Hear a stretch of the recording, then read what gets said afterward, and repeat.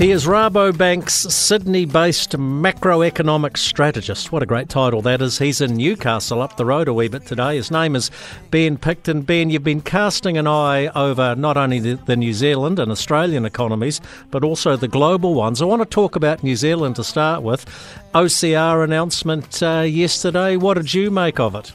Yeah, thanks, Jamie. Well, basically it was broadly what we expected here at Rabobank. We were calling for a 25 basis point rate increase, and we thought that that would be the end of the cycle.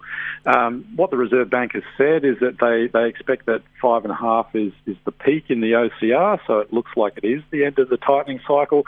But they've also indicated that rates are going to remain at that elevated level through to the end of the second quarter next year. So no respite in the near term in terms of rate cuts, but nice to know that the hiking cycle is probably finished. Are we going to, and I'm talking about New Zealand still, going to head into a recessionary period, even if it's only a technical one?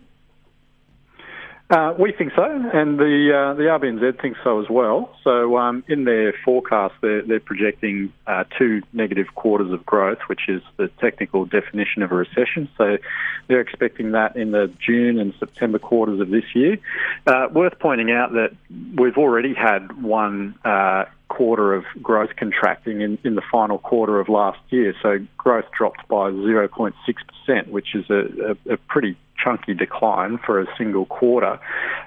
We haven't had updated GDP figures for the first quarter of this year yet, but there's some possibility that comes in negative, which would mean that New Zealand is already in a technical recession.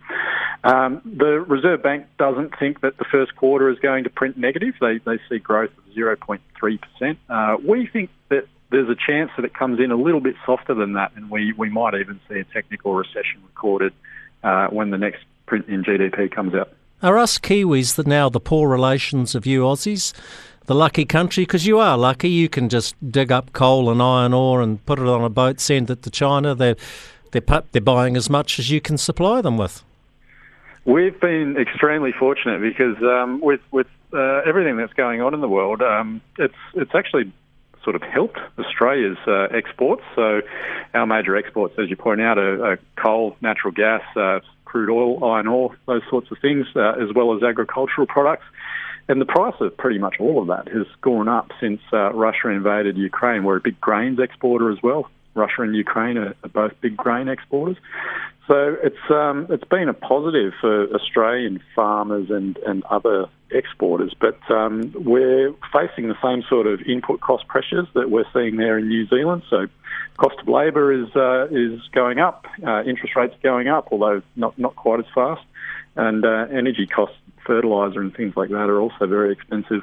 So Ben Picton, when you're a macroeconomic strategist, it means you look at the big picture. Look at the big picture for me, for the global economy. Is the rest of 2023 going to be as bad as it gets? Are we looking for green shoots in 2024? Yeah, I think we are looking at green shoots in 2024. So we think that this year is probably going to be the tough year, and we're still seeing pretty high inflation rates around the world. We had a higher than expected inflation number out of the UK overnight, and equity markets sort of sold off on the back of that, and bond markets saw yields spiking. So we think that this year is where most of the pain is kind of concentrated, and that most central banks around the world will be finished hiking interest rates by the end of 2023. Things will start to get a little bit better in 2024. We think that we might start to see growth pick up, but it's all very contingent on what happens in terms of geopolitics and some of these other issues that are swirling around, competition between the United States and China, what's happening in Russia, Ukraine. Those are the big unknowns which could potentially cloud the outlook going forward.